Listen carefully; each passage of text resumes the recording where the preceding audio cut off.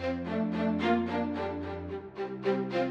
there, SE Land. This is Twig, Anthony Twig Wheeler, talking to you here on Twig's SE Reflections podcast series, episode number 57. I'm going to talk about the beginning of sessions, the opening of sessions today, and I'm going to do it off of a quote from one of my favorite people who does consultations with me.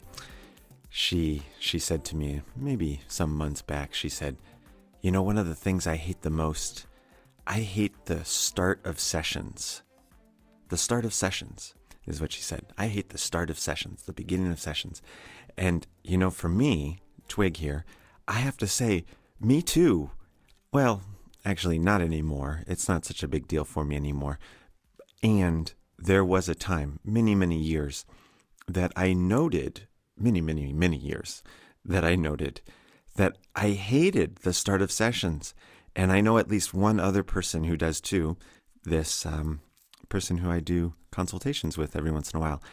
And one of the reasons I really like her is because she can be really honest and very informed and practical practitioner, very informed. And she can be very honest. So here's two people, myself and at least one other that I know, that just feels really, inside challenged by the beginning of sessions. Maybe you do too. Maybe at times you wonder, how am I supposed to do this? How do I start this? How does this work? Or how do I get things going in the right direction? Or what do I say first? Even just the first couple moments, it can be scary. We're putting ourselves on the spot, particularly when we're beginning. Maybe it feels a little bit like we're on stage or have to perform, or we're supposed to know exactly the right thing to say right from the very beginning. Well, that's something. So it could be kind of like scary or butterfly, nervousness kind of thing. It can feel kind of stupid. Some beginnings of some sessions and some ways that we do them, and sometimes when we know we need to do them in a certain kind of way as compared to how they might go otherwise, we sometimes, some people, I know this is true, I felt this way at times, it just feels really stupid or rote, kind of pedantic, the way that some of us end up starting our sessions or are taught to, trained to, or think that we've been trained to. One of the best examples to talk about that is that there are situations or people, sessions in the future that are going to happen where we see the same kind of pattern happen over and over with a client's behavior. Maybe the beginning of the session immediately launches into something that causes 45 minutes of crying, as an example. That happens. A completely patterned beginning, as if this client anticipates that this is what's going to happen in our office.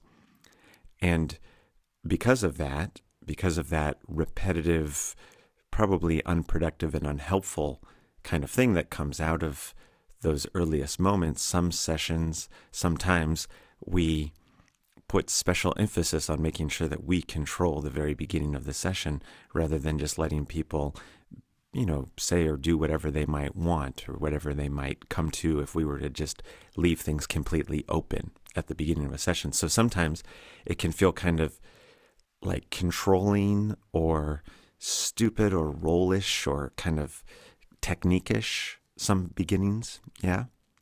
So that's one hard thing. Another hard thing is that maybe there's this doubt that we have that we're not going to be able to hook the person's attention somehow, that we won't say an interesting enough thing or a valid enough thing or be able to see the complex that's being expressed early enough, that we won't be able to hook a person's attention, and therefore we might feel that the beginning of the session makes or breaks everything that's going to happen here for the next 55 minutes. And if we miss that first window of understanding the exact nature of the complex we're working in and such, that maybe we'll feel like we're lost the rest of the session and just chasing after our client and wherever their attention might go. That could be a concern. not being able to hook their attention appropriately, or even just wondering if we have the same contract. We come in and we're hoping to, quote, do somatic experiencing, and we're going to invite them to feel or pay attention or track what happens next, whatever it is that we might be bringing their attention toward in our unique kind of way. And our clients, they might actually have a completely alternative perspective of what they're doing in our office, telling the story and getting advice, asking for your opinion, doing all kinds of things that maybe aren't exactly the same contract, not exactly the same, like we're in this room doing this together kind of thing. And maybe if that contract isn't established, or the rhythm of that we're doing the same thing together isn't established, maybe the beginning of each session can often feel like a conflict of interest of two people with alternative ideas about what's supposed to happen here, which I have to say doesn't help SE sessions to move along quite so easily as if everybody's on the same page. Well, there is this other thing, of course. The start of the session could be scary if you're worried that the person might just launch into the story and you don't know how to keep up with them or how to contain that or to slow that down, right? Especially if the story, as it often is headlong into harm. Yeah, and then, of course, one of the things that I think I probably worried about the longest when it came to the beginning of the sessions was maybe there was a complaint coming. Maybe the start of this session was going to name some complaint left over from the last session. Like maybe I had done something wrong in the past, and now we're going to meet, and I had a headache for 3 days after the last session, Twig. And maybe my concern of the accuracy of my work or the predictability of my work or the longevity of my work, maybe that had me worried for many years about whether or not the next session, at the beginning, I was maybe on edge a little bit, wondering, is there going to be a complaint coming? Like, did we do something wrong? Did we whoops it, as Kathy Kane might have mentioned, when we kind of do too much? Yeah?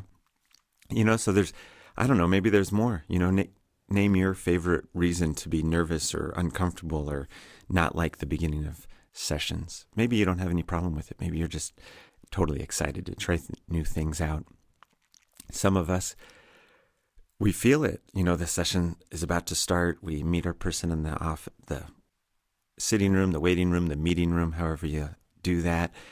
You greet them at the door. You bring them in. There's like a few minutes where it's not exactly certain exactly what's going to happen, right? It's kind of like you never know before it starts how it's going to go. If they're going to bring you a complaint or bring you nothing, say, oh, it's just the same. If they're not going to know how to start either, if they don't have anything to offer you, if you are going to, you never know if you're going to bring out your classic lines or if you have the same contract. It's kind of uncertain, except, of course, if you have a completely patterned start. Some people do. And in fact, that's one way to get through this thing. If you have a timidity or a difficulty or a challenge state with the start of sessions, sometimes a completely patterned beginning, which you would train or teach to your new clients from the beginning, helps to establish the rhythm of what you're going to do together. And that might actually take the edge off of you and your client and the question of, is what we're doing here going to be effective and meaningful? Because you kind of maybe have a thing at the beginning, right? Like a famous practitioner comes to mind, the cranial sacral side of things, Hugh Milne. He's kind of famous, or has been famous before, for having a very patterned beginning where he does a little meditation and does maybe some sounding. You lay on the table, everybody gets settled, and that's before the engagement around why you're there and that kind of thing. I know SE practitioners who do very similar kinds of things where they invite their client to come in and take a moment to settle, or take a moment to look around, or take a moment to feel your feet on the ground. Like, there are different patterns out there, and surely they put at least the practitioner at ease, knowing that this is what I'm going to do and this is how I'm going to start. And if you've not explored some of those, maybe it's a good idea. If you have, maybe it's good to notice if, that's been helpful. And also, sometimes maybe to see that it might not be what you want to do every single time, which is a kind of parentheses. Because, of course, some of us are also trained to try to be as fresh and convivial, as conversational, and as organic as possible, which kind of opens up some of those, I might not say the right thing, or this is contrived, fake social engagement, this isn't the real deal. Yeah. Well, inside of the open, slightly open style where there isn't exactly the let's do this, feel your back against the chair parameters to start a session, some of us do have kind of almost, well, I guess they'd be practice lines that we say over and over to start sessions that maybe aren't completely open questions, open in the sense of, oh, what's happening today? What's going to happen today? Or what's going on? Or how's it been going? Completely open. Those don't steer the attention in any one direction or another. Some of us have questions that try to help to contain or steer the next bit of dialogue in a particular direction.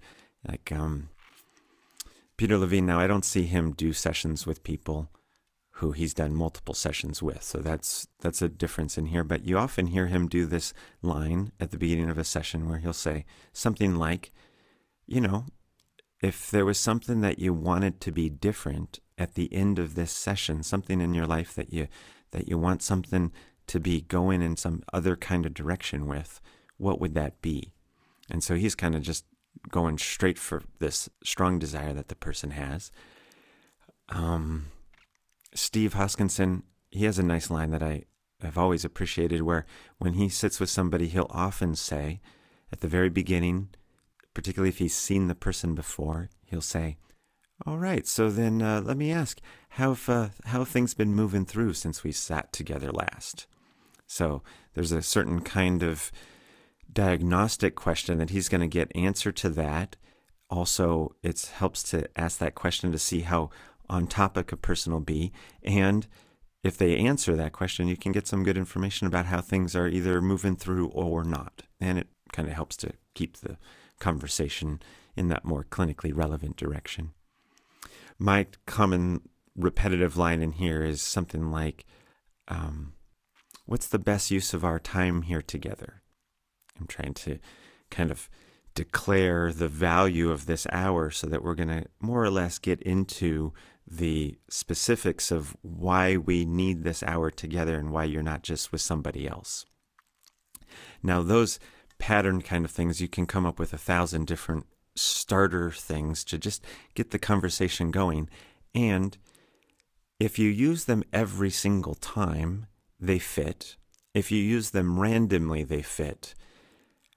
It is just a kind of a thing. If you're going to see somebody multiple times, if it's you do it a little bit and then you don't do it and then you do it a little bit and then you don't do it, it could become confusing about how you start and how you don't start a session, or how you do something and don't start or don't do something. I'm trying to say that if you see somebody over time, you might either choose a more random style or a more consistent style, or a consistent style that kind of brings in some randomness sometimes, but returns to the consistent style because you're trying to, help your client become fluent. That's how I think about this, become fluent in what it is that you do in your office.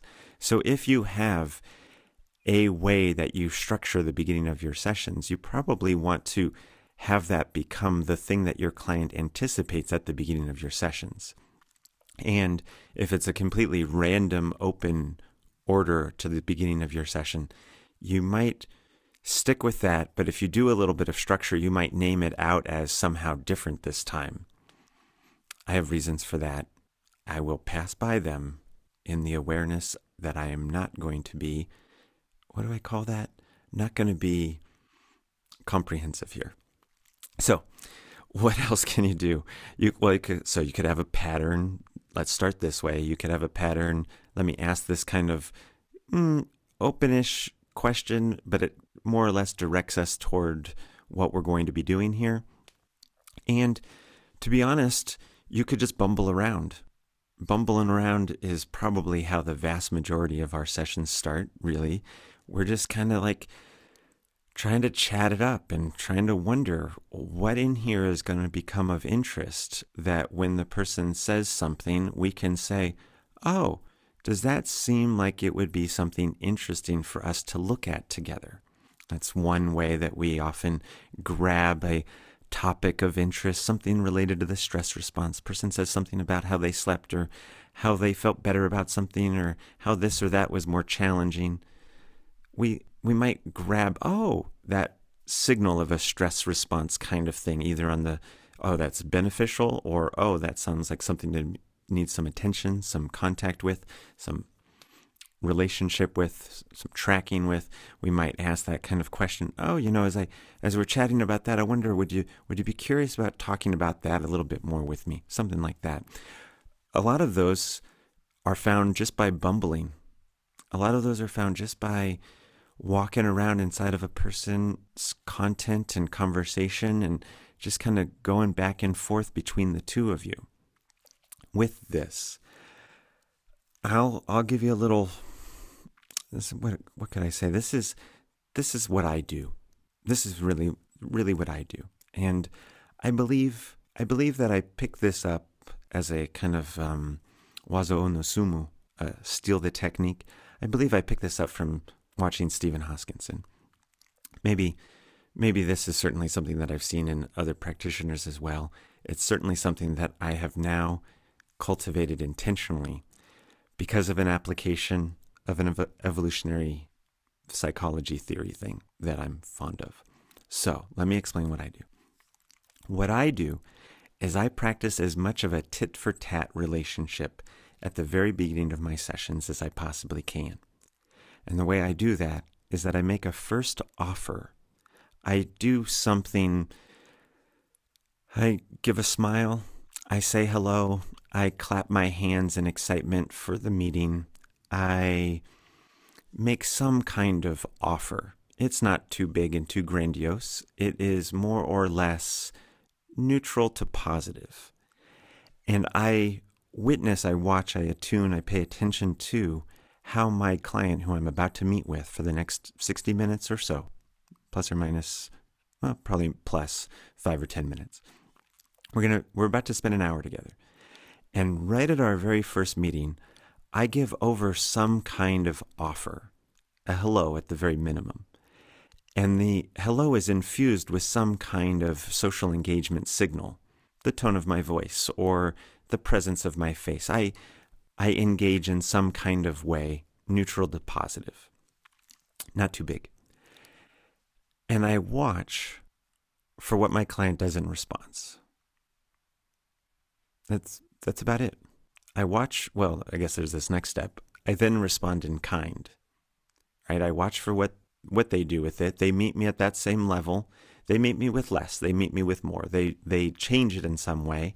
And then I, as part of my professional responsibility, I adjust my social engagement, my pace, my tone, closer to where they are than where I started, or, to be honest, where I might be otherwise inside my personal self. Yeah, there might be a way that I'm having a lower day, or I'm having a really excited day, or I'm having some other kind of moment than what I now need to do in relationship to the client that I'm about to spend the next hour with, and do my best to help them experience themselves that much more, appropriately inside themselves. Now, it doesn't mean I'm going to become a robot or a parrot or like kind of mirror mimic them. It means that I'm going to move my attunement closer to them based on what I witness their feedback from my offering.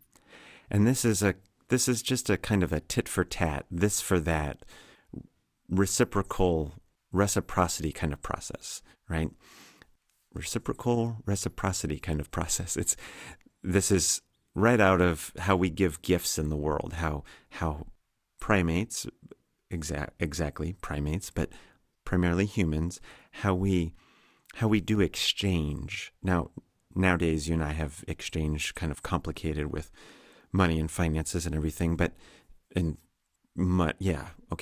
those kind of new structures.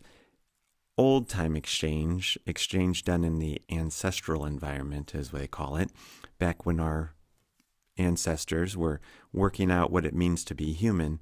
Old-time exchange works off of a pretty patterned kind of sequence where upon a first meeting, a first offering is made, and you kind of give over of yourself with a certain anticipation, but without the conscious calculation that that will be returned at some time when you need it. And from that offering ensues a certain kind of back and forth relationship amongst primates where I give to you, you give back in kind, you give to me, I give back in kind. And as long as the two of us have that rhythm and flow between us, more or less we do this continuation of exchange. As soon as you break that pattern for some reason, maybe you get stingy and you don't give back, it's beholden on me for me to withhold as well, and not for me to simply continue to give you my resources, wherein you might become a taker and I might be losing out on the exchange because you're no longer reciprocating.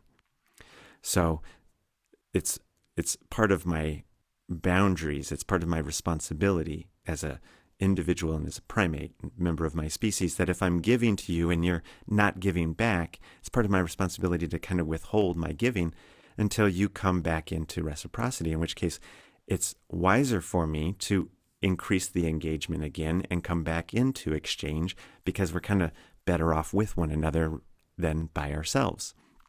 Well, from an evolutionary psychology perspective, there's all kinds of emotions that go along with this. And whenever I'm passing by this information, I like to point them out, like the sense of hurt and taken advantage of is very obvious, when you feel you've been transgressed upon, you've given, and somebody hasn't given back to you. And then the feeling of being shunned, of guilty, of not, kind of being out of grace. That is a natural kind of feeling when somebody starts to come out of reciprocity with you because you have kind of transgressed. So there's this natural impulse to try to come back into reciprocity to get out of that feeling. And there's a natural emotion that comes along when somebody comes back into reciprocity, that we feel forgiveness for them. And it's easy to say, oh, well, they weren't so bad. Before that, we were kind of talking trash about them, kind of hurting their reputation, which was one of the major reasons that they might want to come back into reciprocity.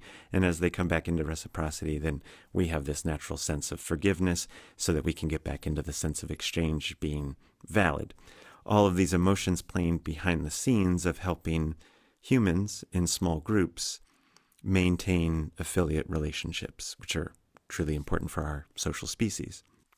Well, you can use the exact same principle in communicating with your clients. You make an offer, they respond as they're going to, and you now start responding in kind. And with the commodity being kind of the quality of social engagement, the amount of engagement, the pace of engagement, the amount of ventral vagal signal, you can kind of respond in kind to the amount of feedback that you get from your clients.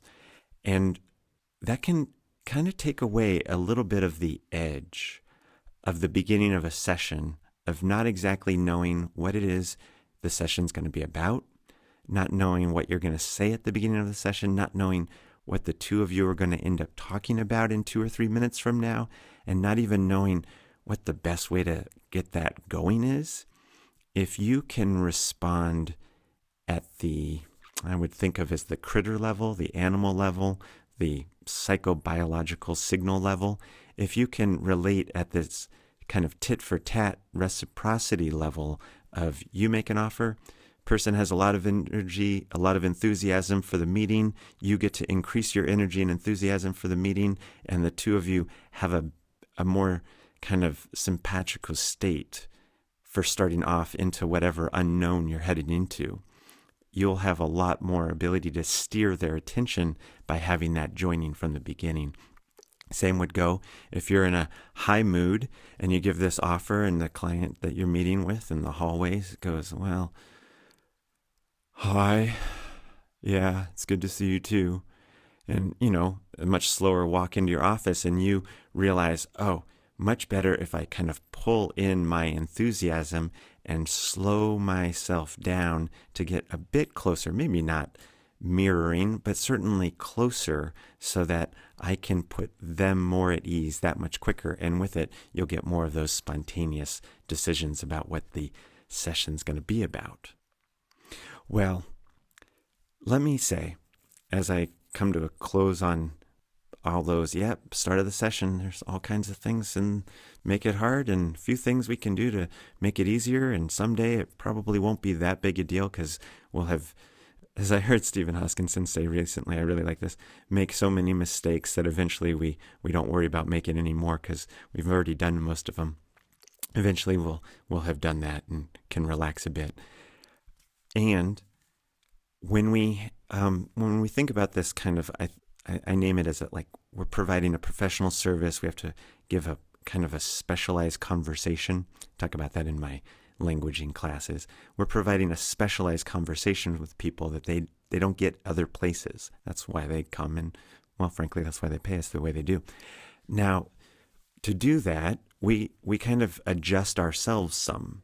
We don't just maintain our same personality through the whole session or with all of our clients all the time in the same kind of way. When a client is on the side of the freeze, dorsal vagal, slow down kind of thing of things, we also slow down and give them more space in our words so that they don't have to process things as quickly. And we're doing that in a way that maybe the rest of society wouldn't give the attention or even know how to do, right? So we're providing this specialized kind of thing. Well, in my workshop, Practicing Our Lines, where I do these comedy improv games, one of the games that I use that I just want to tell you about here to help make that adjustment between different clients, that your feeling state, your emotional state, your physical state, your expressions even need to be able to change based on maybe the last client was more sympathetic and there was a lot more engagement of, kind of some kind of dialogue, maybe higher intensity kind of conversation between the two of you. And then you have a short 5, 10, 15 minute, maybe 30 minute if you're lucky, turnaround between you and that last client, maybe higher energy state, and the next client, lower energy state. Sometimes we're just letting one person leave and turning around and meeting the next person right away. And we often have to do this quick shift, particularly if you're going to do this tit for tat kind of, I'm going to join based on what I get back at the initial offering.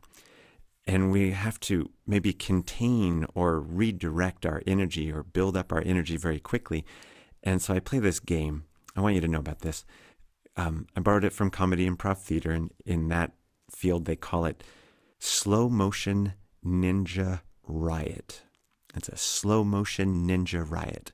And the way you play this game is you get a group of people. It's not so much fun with fewer than 6. It's much better with 20.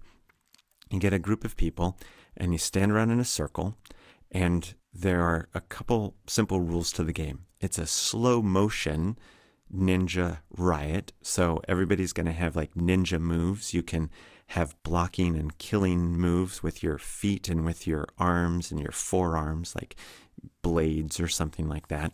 And it's a riot.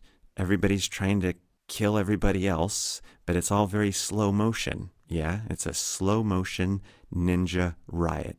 And so on the count of 3, from a big wide circle, everybody having a little space between each other, we're going to 1, 2, 3, jump into position, and we're going to start this slow motion ninja riot, where everybody is out to get you and you are out to get everybody else, making only slow motion movements as you try to defend and kind of hack your way through to survival, to where one lone survivor will be there at the end of the game.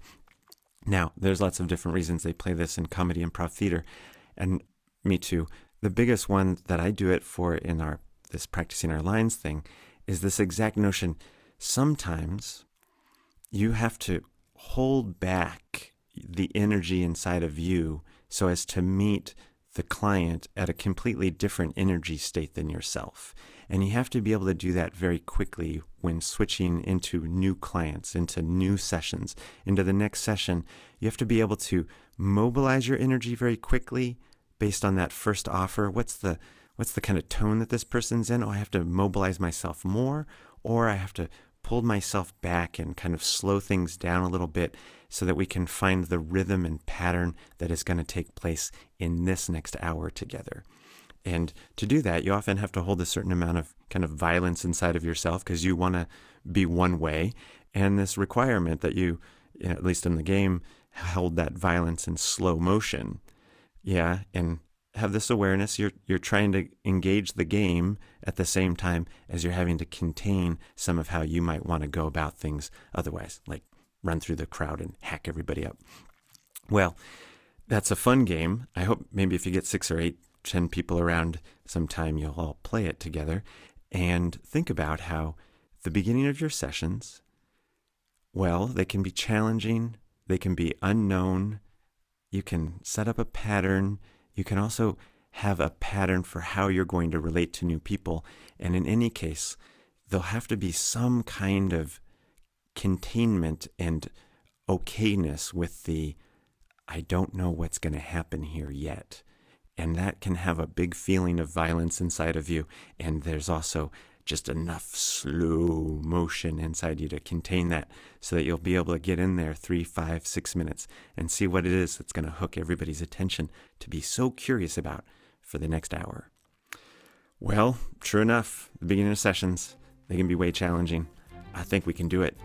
Yes, we can. This is Twig, waving at you. I hope you're all doing well. Bye-bye now. Get up, get up, get up, get up, get up, get up.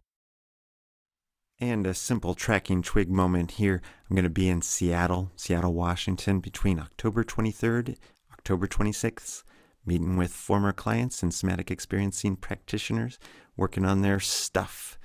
Look forward to meeting anybody who wants to come visit with me. You can find out information at liberationispossible.org/schedule. Okay, take care. Bye-bye.